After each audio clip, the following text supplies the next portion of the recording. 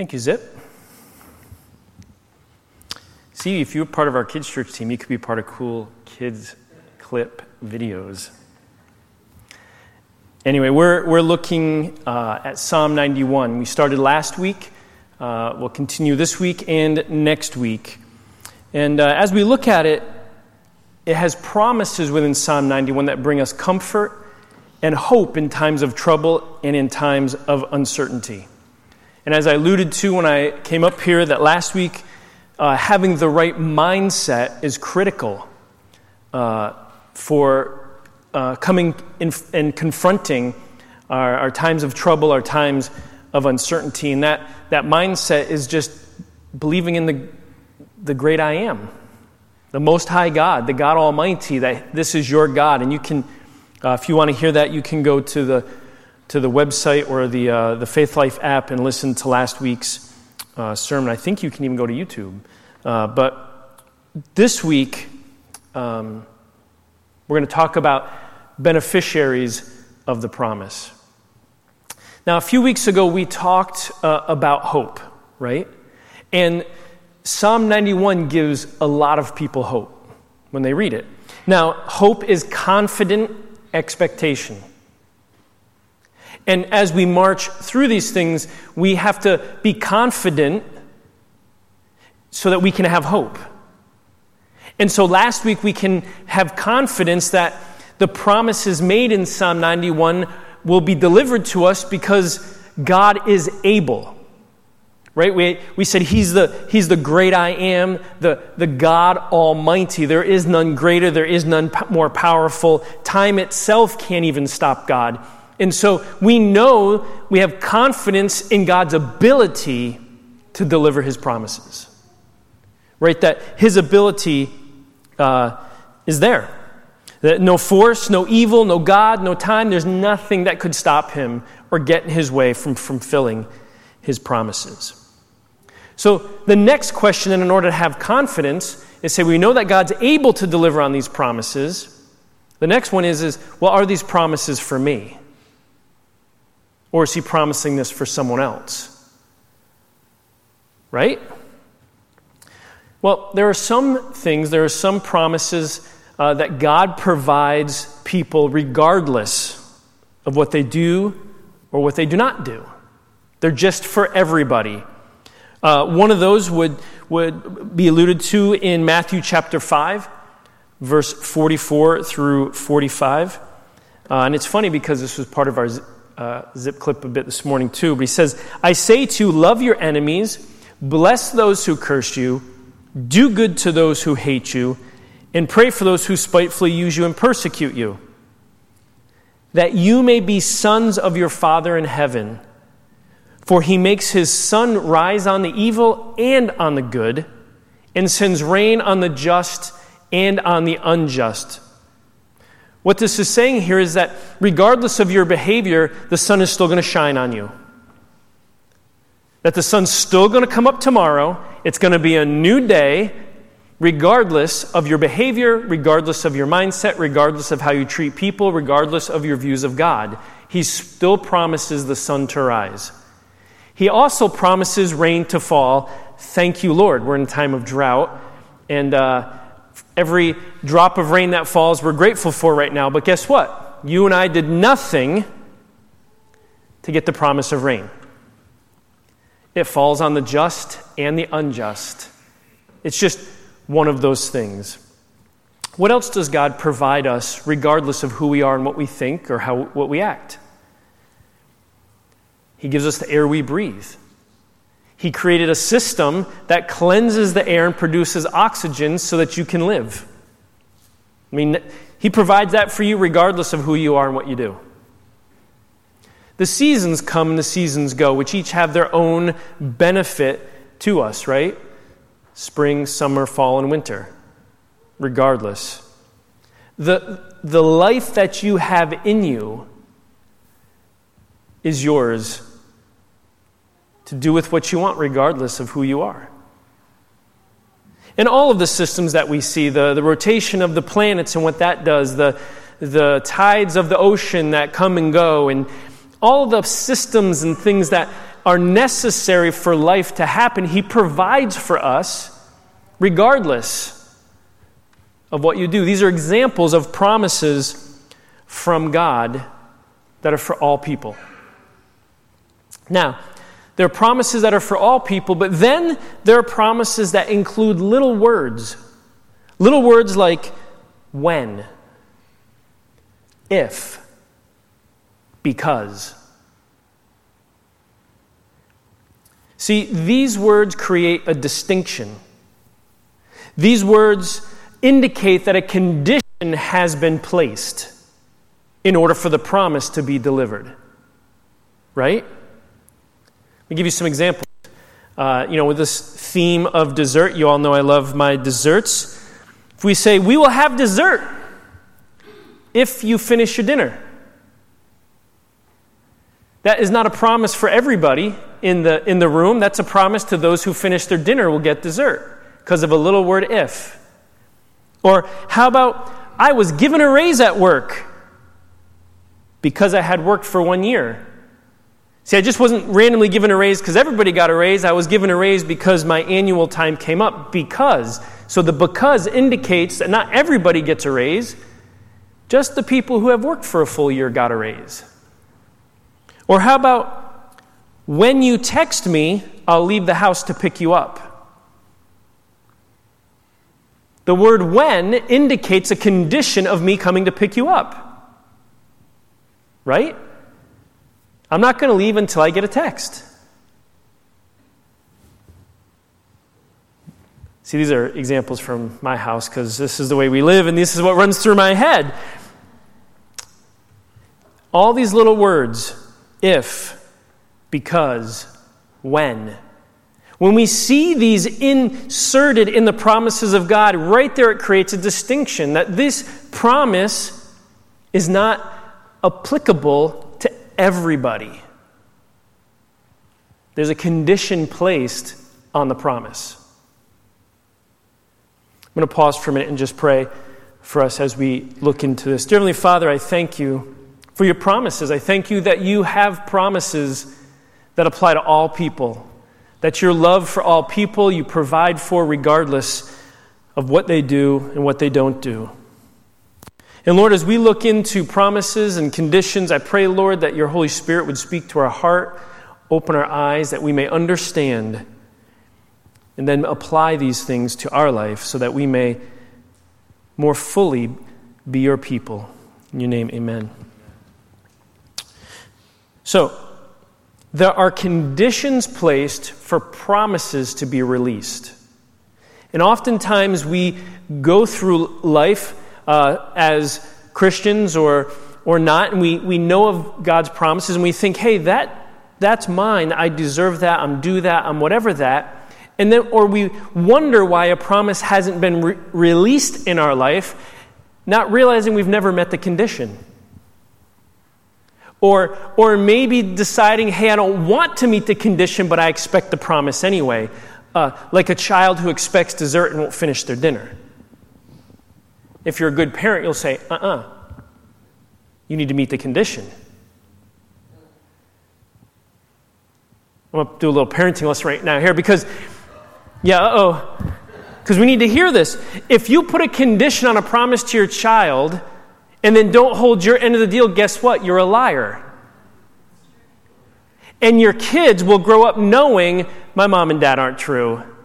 They don't really mean that. I'll just bat my eyes and smile, and they'll learn how to deceive you to get what they want. So a good parenting is say, if you put a condition on it, you better hold to your condition. Even if it hurts you. If you say, no one's getting dessert until you eat your dinner, and they don't eat their dinner, guess what? You're not getting dessert either, because you just made a condition. And you better keep it. Ouch. Right? But this is how we raise good children who understand what right and wrong and these kinds of things are. Anyway, let's move on. So there are conditions placed for the promises to be released. So we're going to look, are there words of distinction in Psalm 91? And if so, what are those conditions for the promises to be released in our life? That's what we're going to look at today. Next week, we'll actually look at the promises. But you need to have a hope and a confidence before you even know what the promises are. So, in Psalm 91, I'm going to be looking at the New King James Version today. And the reason I'm going to be looking and kind of switching translations this morning is because the NIV does a terrible job in Psalm 91. They do not capture what the meaning of the original language was well.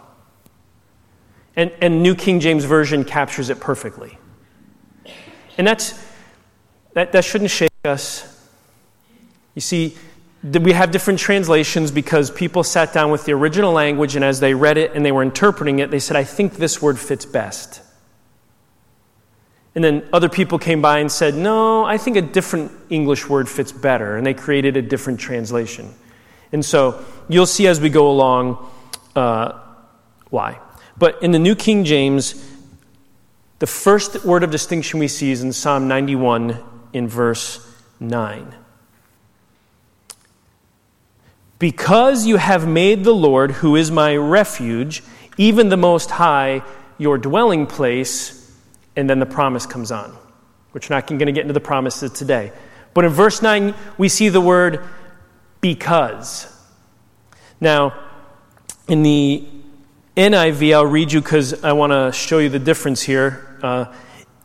In verse 9, it says, if you say the Lord is my refuge, and make the Most High your dwelling, then it lists the promises. See, the original language has nothing about saying anything. Oftentimes we've said, if I say the Lord is my refuge, like the whole promise here is contingent on your vocalization of saying God is your refuge. It's wrong. The right interpretation is, because you have made the Lord, comma, these next words are descriptive of the Lord, who is my refuge, who's even the Most High. This is the Lord we're talking about, because you've made the Lord your dwelling place. It's a little bit different than, I say God is my refuge, than making God your dwelling place. So the first word of distinction he has is because you've made God your dwelling. That's the first condition. Dwelling with the Lord, or the Lord being your dwelling.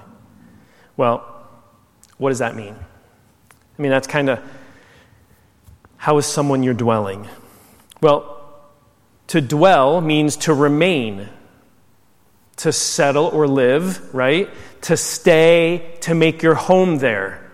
That's what the word dwell means. And to give you an example of this, in Genesis 13, verse 12, it says this, Abram, who became Abraham, dwelt in the land of Canaan, and Lot dwelt in the cities of the plain and pitched his tent even as far as Sodom. So you get the idea. Abram lived in the land of Canaan. He made his home there, and Lot made his home in the city. So we see the word dwelt. Made his home, remained there, stayed there, put down roots there, right? This is the idea of what it means to dwell. And it creates a distinction, right? That it's a distinction that you're not a stranger there, nor are you a visitor there. Because a stranger and a visitor would be temporary or short-term occurrences. You were just there for a minute or there for a moment. You were a visitor. But to dwell there means permanent residency. Right? That's what it means to dwell. So how do I make the Lord my dwelling? Because you can understand, like, I can dwell in Hyannis, right? Or I can make a motorhome my dwelling. I live in my motorhome. Like, I put down roots somewhere. But how do you make the Lord your dwelling? Well, simply put in today's vernacular, we choose to move in with God. We choose to move in with God. Not ask God to move in with us. That's an important distinction. Think about it. If you've ever moved in with somebody, and it was their house, and you moved in with them, it's their house, their rules, right? Yet if you ask somebody to move in with you, it's your house, your rules. Right? So when we make our dwelling in the Lord, we move in with God. It's His house, His rules. And oftentimes in Christianity today, we've said, no, I'm going to invite God to move in with me, my house, my rules. When I need you, God, I'll pull you out. And that's not what it means to dwell in the Lord. You're asking the Lord then to come into your house and make His dwelling with us. Now I know theologically the Lord lives in us. I understand that. We're talking just example-wise. Okay? I know that the Lord dwells within us. But when we're talking about putting down roots, we're moving in with God. He's not a relative that you visit on the holidays or when you need help. Amen? He's not a relative we visit on holidays or run to when we're in trouble. Right? Like, hey, Uncle John, I'm in some financial help. Do you think you could spot me some money so I'll pay you back? Right? Or hey, we're getting together for the holidays. I'm going to be with God. Like it's the holidays today. This is not what it means to dwell. That means what it means to visit. And so there's a difference. There is a distinction. So when we move in with God, we live with Him. We talk with Him daily because we live with Him. We communicate with God. I mean, how horrible would it be to live with somebody and you never talk to them? We adopt His way of doing things, His house, His rules. Right? If He doesn't stay up all night long watching movies, I'm not going to either because it's His house and I have respect for Him. If He doesn't like cussing in His house, guess what? I'm not going to cuss because I've moved in with Him. If He doesn't like wild parties and orgies, guess what? That stops too because it's God's house, His rules. This is the decision that we make when we move in with God. His house, His rules. We adopt His ways of doing things. We consider Him when we make our plans because we live with Him. So He must be considered as we plan things. There's a level of respect there and an involvement when you live with somebody. We seek His wisdom. We seek His direction. And guess what? We do all this in the good times and the bad times. We do this in the certain times and the uncertain times. That's what happens when you live with somebody. You go through the good and the bad together. You go through the prosperous and the lean together. You go through it all together because you live together. And so there's the distinction between using God as a family, as a relative, versus living with God. And so what does it mean to dwell with God? You move in with Him. You live with Him. You adopt His ways. You talk with Him. You seek Him in all things. What's the second place that we see a word of distinction? Well, guess what? It's the same word. Psalm 91 verse 14 says this: because He has set His love upon me, therefore I will deliver him. And he goes on with the promises. He says, because He loves me, because He has set to love me, I will do this. So the second promise we see is the love for the Lord. A love for the Lord. Now, we know that Jesus, this was one of the greatest, or is the greatest commandment, that when He was asked, what's the greatest commandment in all Scripture? Mark 12:30, you shall love the Lord your God with all your heart, with with all your soul, with all your mind, with all your strength. This is the first commandment. Now, what does love for God look like? What does love for God look like? I think if we listen to the words of the psalmist in Psalm chapter 63, it paints a picture for what it means to love the Lord the way we should. In Psalm chapter 63, verse 1, this is in the English Standard Version, it says this, "O God, you are my God." Now, this was in verse 2 of Psalm 91, right? "O God, you are my God. Earnestly I seek you." Earnestly. Not just, you know what, I tried to call God once. I looked to see if he was in the living room. Couldn't find him. Earnestly. Checked every room in the house. "My soul thirsts for you. My flesh faints for you, as in a dry and weary land where there is no water." Now, I don't know if you've ever experienced thirst to the point where you felt like fainting. Maybe some of you have. Maybe you work outdoors and you worked really hard, sweating a lot. You got dehydrated and you felt bad. Like your body was craving water. This is what the psalmist is alluding to here. Like, man, my soul, the thing that's within me, it just desires you. Like to the point of I have to have you. "So I have looked upon you in the sanctuary, beholding your power and your glory."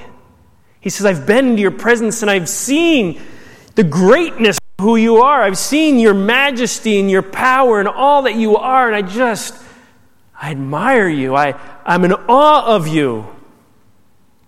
You see, the psalmist is in awe of God and longs for him. I think this captures what it means when someone's heart loves the Lord. John Piper describes this love as this: admiring and enjoying all that he is. This awe of God, this fear of God, this admiring, like, oh, God is amazing, and I enjoy who he is. Now, someone say, well, the Bible says that, love for God is obeying his commands. It is. It's believing his word. It is. It's thanking him for all of his gifts. You're exactly right, it is. But these things come from an overflow of our love for God.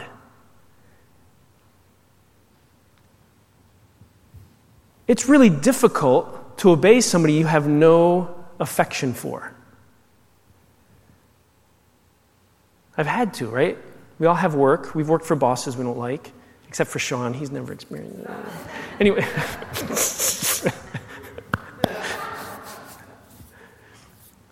We've all had to obey somebody that we have no affection for at all, right? And it's torturous, especially if they don't have your best interest at heart.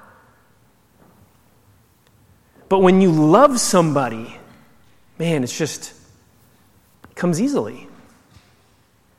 Believing him at his word, oh, wow, I've seen him. I'm in love with him. Of course I believe him at his word.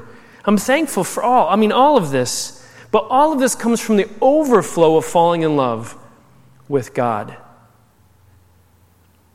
Now, sometimes, like children, we're asked to obey before we love. We're asked to believe before we love. We're asked to be thankful. And this teaches us, this sometimes opens up for us the majesty and the glory and the power of who he is. But that's not where it stops. Those are commands that can lead to life, but they're just commands.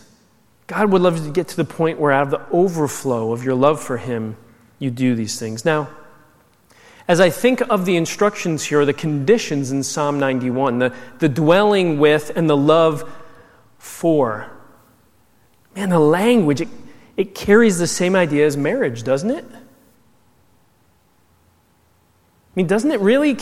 It carries that idea. You say, well, what do you mean, Pastor Steve? This is a little strange. Now, men, I encourage you, just press pause on what you think about love for God and marriage to God. We can only sometimes think of that in the way we think of a woman and sexually speaking, and how is that even possible? But I'm going to show you some scriptures that are true for a marriage relationship, or should be true for a marriage relationship if it's going to last.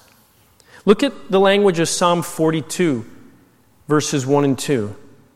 This is the New Living Translation. As the deer longs for streams of water, so I long for you, O God. I thirst for God, the living God. Where can I go and stand before him? This speaks of a desire, right?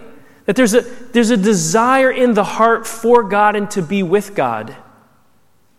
And in a marriage, don't you have to have a desire for the other person? There's a desire. I long to be with that person. Where can I go to find them?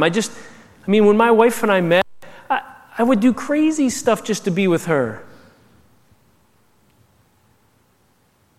You're like, what crazy stuff did you do? For me, it was crazy.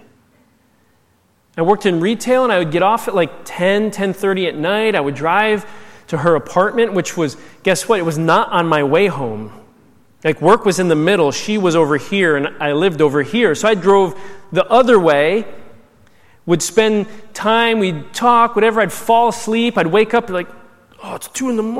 Oh. I'd drive home because I didn't want my roommate waking up being like, oh, you spent the night at her house. Shame, shame. But none of that went on. But I'd get up next morning for work I'd stumble out the door with a cup of coffee, get to work and do it all over again and love every minute of it. Right? You do crazy stuff.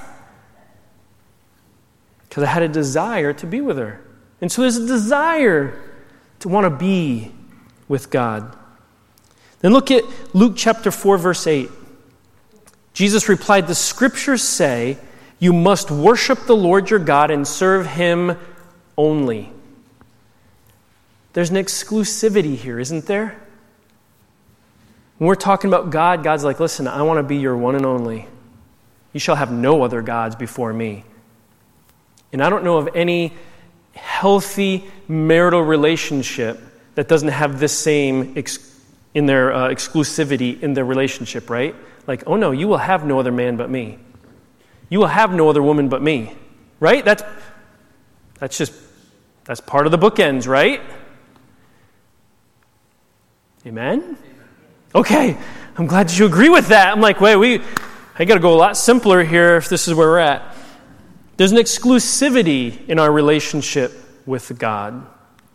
Look at Luke chapter 15. Luke 15 is the story of the prodigal son, where the prodigal son goes off and lives his life the only way, he wants to. And in verse 18, he comes to his senses and he says this, I'll go home to my father. You say, well, what's your point here? Our relationship with God is a choice. It's not forced. The son had the choice to walk away and live his life however he wanted to, and he had the choice to return. And it's the same in our relationships with our spouses. We have a choice. In our culture anyway, nobody's forcing you to marry that person. You have a choice. It's not a forced love. What else? We read Mark chapter 12, verse 30. You must love the Lord your God with all your heart, all your soul, all your mind, and your strength. That this is the first and most important relationship in your life. That should be our view of God, right? This is my number one relationship and the most important in my life. And isn't that the same approach we have in marriage? Like your spouse, they ought to be the most important relationship that you have. If you have other people in your life that are more important to you than your spouse, your marriage is destined for hardship and potential probable failure. Nobody wants to commit to living with somebody for a lifetime and then play second fiddle. John 13, verse 34, Jesus said this, "So now I am giving you a new commandment. Love each other. Just as I have loved you, you should love each other." God cares that we love his other children. Now, if you've ever been part of a blended family, you know the value of this. Like, you can't love me and not love my kids. Because if you don't love my kids, then you really don't love me. Right? Isn't that how somebody feels? If in a blended family, like, hey, this is my son. I know they're not from your loins, but they're my kid. And if you want to love me, you got to love my kid too. Right? God's the same way. Love for me is loving my children. One more. I'm just showing you examples how this mirrors so much this loving God and dwelling with Him. It's like a marriage. The permanency. In John chapter 14, verse 2 through 3, Jesus is talking to His disciple. He says, "There is more than enough room in my Father's home.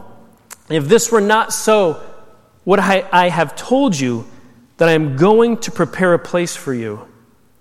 When everything is ready, I will come and get you so that you will always be with me where I am." Man, this relationship with God has such a permanency to it. It's like, hey, you're mine forever. And guess what? Death isn't even going to part us. And it's the same in a marriage relationship. We stand and say, hey, this is forever until death takes us.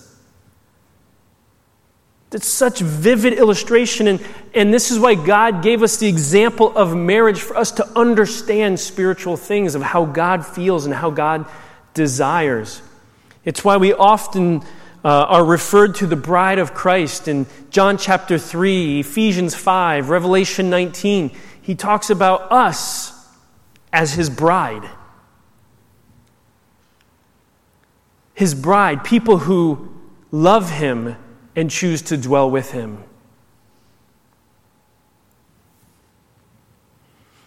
So what are the conditions of the promise, or the promises we find in Psalm 91?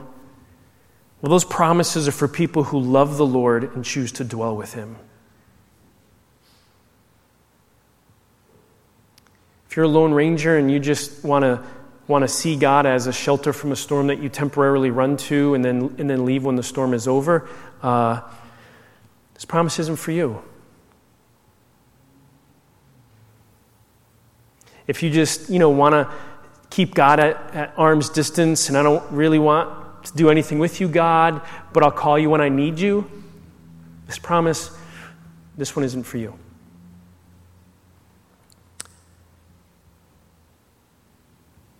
The conditions of these promises are for those who choose to dwell with God, who decide to move in with God through the good and the bad, who decide to love God and make this a permanent relationship.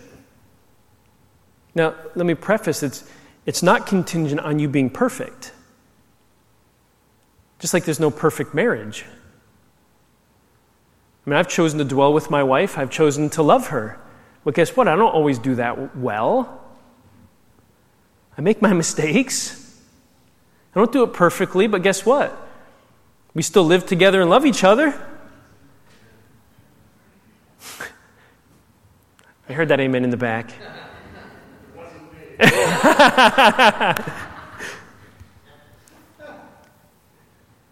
These are the conditions. You don't have to be perfect.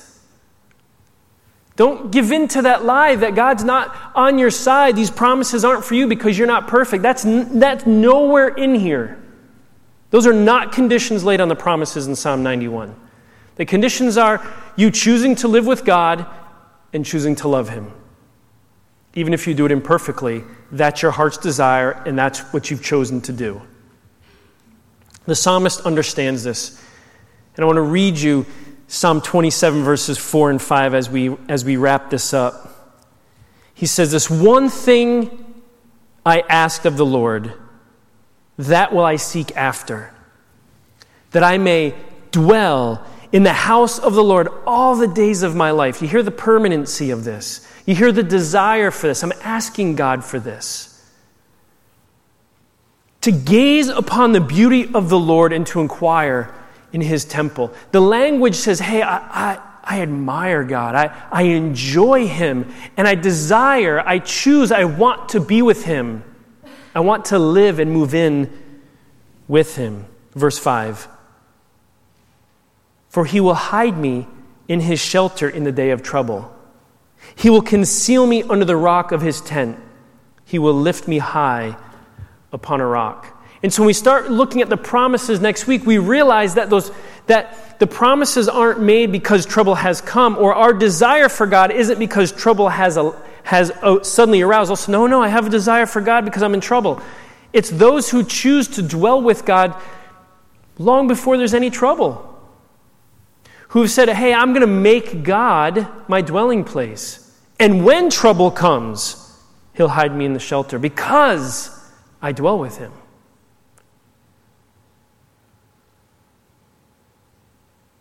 God doesn't hide us because we're desperate. God protects us and hides us because we dwell with him.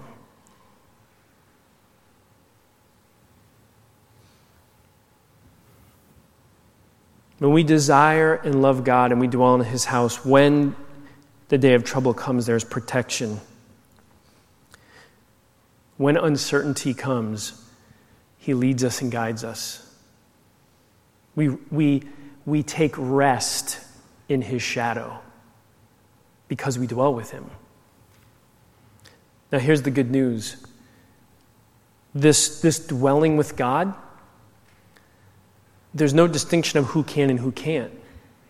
You see, Psalm 91 verse 1, the very first word says, whoever.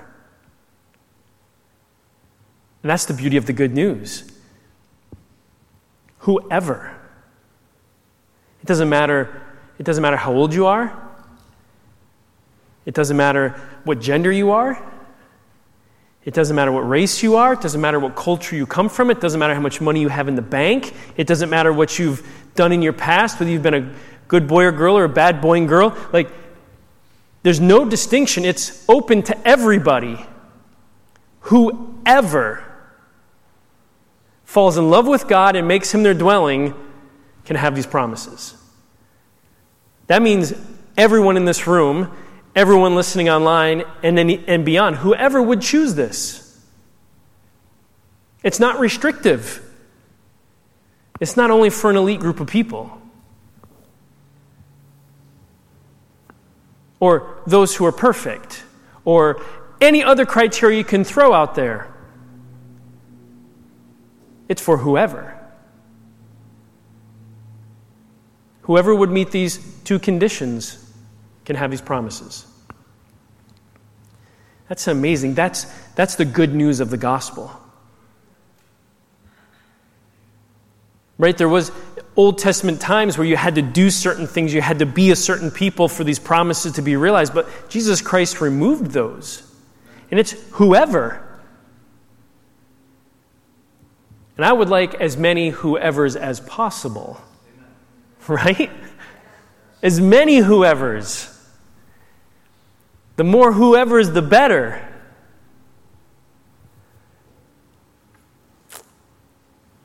Can I challenge you today as we close here to commit, and we'll pray this way, to choose to move in with the Lord. Take your relationship to the next level.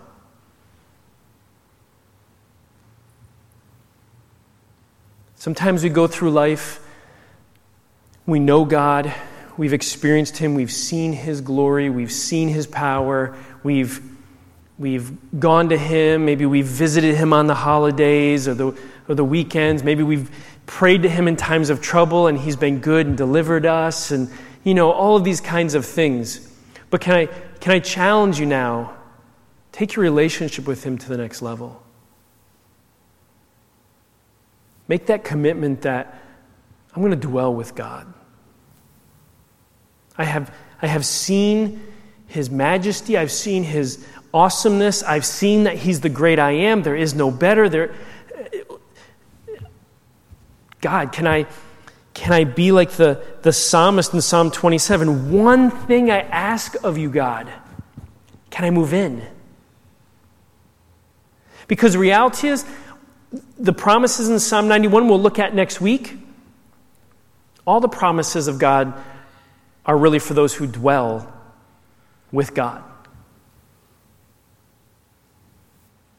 And so all the promises that you see in Scripture and that you hope were realized in your life come when we decide to move in with God.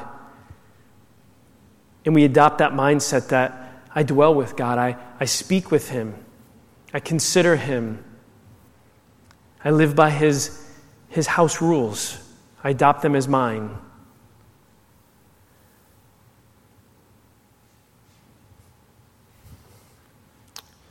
The awesome thing is this. The decision to move in with the Lord is just what the psalmist did. It's a prayer. Lord, I want to dwell close to you. And then guess what? I know you're like, you don't actually have furniture. You can't just be like, okay, moving in with God now, right? We don't have that. So our mind plays tricks with us. Have we moved in with God? No. So you know how you know? You just start acting like you live with God. So you start considering God. You're at your work, and you're doing whatever, and you're having a conversation, and you say, God, geez, help me talk to this person. Or for me, when I walk or hike, I'm thanking God for beautiful things I see. I'm like, man, Lord, thank you. That is gorgeous. When you created that, you were above and beyond. Like, no person could ever think to create that. You're amazing. Like, I just have this conversation with God. When you're on your lunch break and you're just thinking, you just, like you would if you moved in with a spouse. You just have a conversation. And then when I go through a tough time, I'm like, God, this might be more than I can handle. He's like, I got you. And I have peace because God says He's got me, and I know He's got me because guess what? I live with Him. So, from this point forward, if you pray today and invite God, if you invite yourself into God's home, guess what? He's not an American. Can I say that? That God is not an American. I hope you realize that. I hope everybody realizes God is not American. Nor is God European. Nor is God Russian. Nor is God African. Nor God is God. These are distinctions that we create. But our American culture it's kind of offensive to just invite yourself over somebody's house, isn't it? Like, God's not offended. Invite yourself over. Hey, God, I'm moving in with all my baggage. Right? And some of us have more baggage than others. We all have baggage, and we're going to move in with God. And God takes all of our baggage, and He loves us, and He provides, and He protects us, and He's with us, and He heals us, and all these kinds of awesome things. Move in with the Lord, and just start acting like you live with God. Amen. Let's pray. Lord, we thank you that You've gone to prepare a place for us to live with God the Father. And Lord, I know that You're talking about an eternity, that You're talking when we leave this earth, and at the judgment of all things, we will live with You forever. But Lord, here on this earth, we can actually make You our dwelling, that we can actually have a piece of heaven here on earth. And so, Lord, we choose to move in with You today. We choose to love You above all, to make You our primary relationship, to commit to the long haul with You. Because, Lord, we desire You, where You inspire us. We are awed by You. We enjoy You. So, Lord, receive us today as we choose to live in Your presence with all of our baggage, with all that we bring. And Lord, as we choose to dwell with You and to love You, we know, we're confident that when days of trouble come and when uncertainty rises, that You're there, and that we find comfort and we find peace and we find wisdom and all these things because we dwell with You. Lord, as we leave this place today, or we turn off the screens where we're watching, I pray, Lord, that you'd seal this in our heart and that you'd encourage us, because as soon as we walk away and we commit, we know the devil will be right there to kind of try to steal this from us. Like, you don't really live with God. Look at you. You're not perfect. I can't believe you made this mistake. I can't believe you thought that. Lord, would you seal this thought and protect our heart and our mind and help us to just live it out.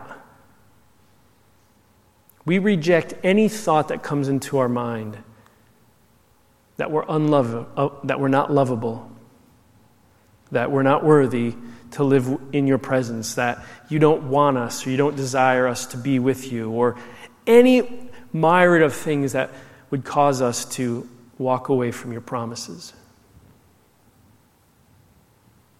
You said, whoever. And we take you at your word.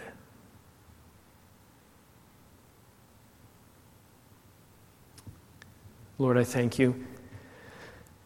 I pray, Lord, as we engage our week, that, Lord, you give us opportunities to see your glory and your majesty, that you, as we engage with social media and people, Lord, that you give us a peace, that you help us to love your other children, that you just go with us, Lord.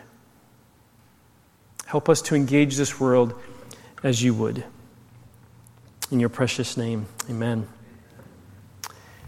Amen, church. Great to see you. Great to have you online. Thank you. For those who are present, just a reminder and a request. There should be a little baggie near your seat with a disinfectant wipe in it. Would you take that out and just wipe down the hard surfaces in your area? And then on your way out, there's a trash can on the left that you could throw that in. Hey, thank you so much for being here. I truly enjoy this. One of my favorite days of the week. If you need anything, give the office a call, give us a shout. Be glad to see you. Otherwise, we'll see you next week. God bless.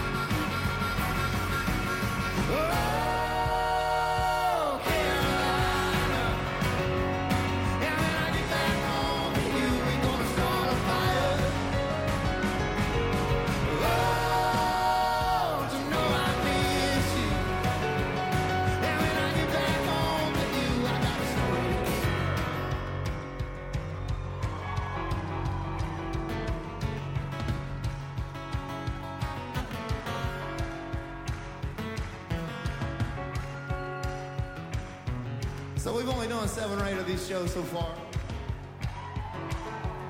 But right here, we kind of left the decision time. We could play a little bit more of this, or we could just end the song, you know. But it's the weekend.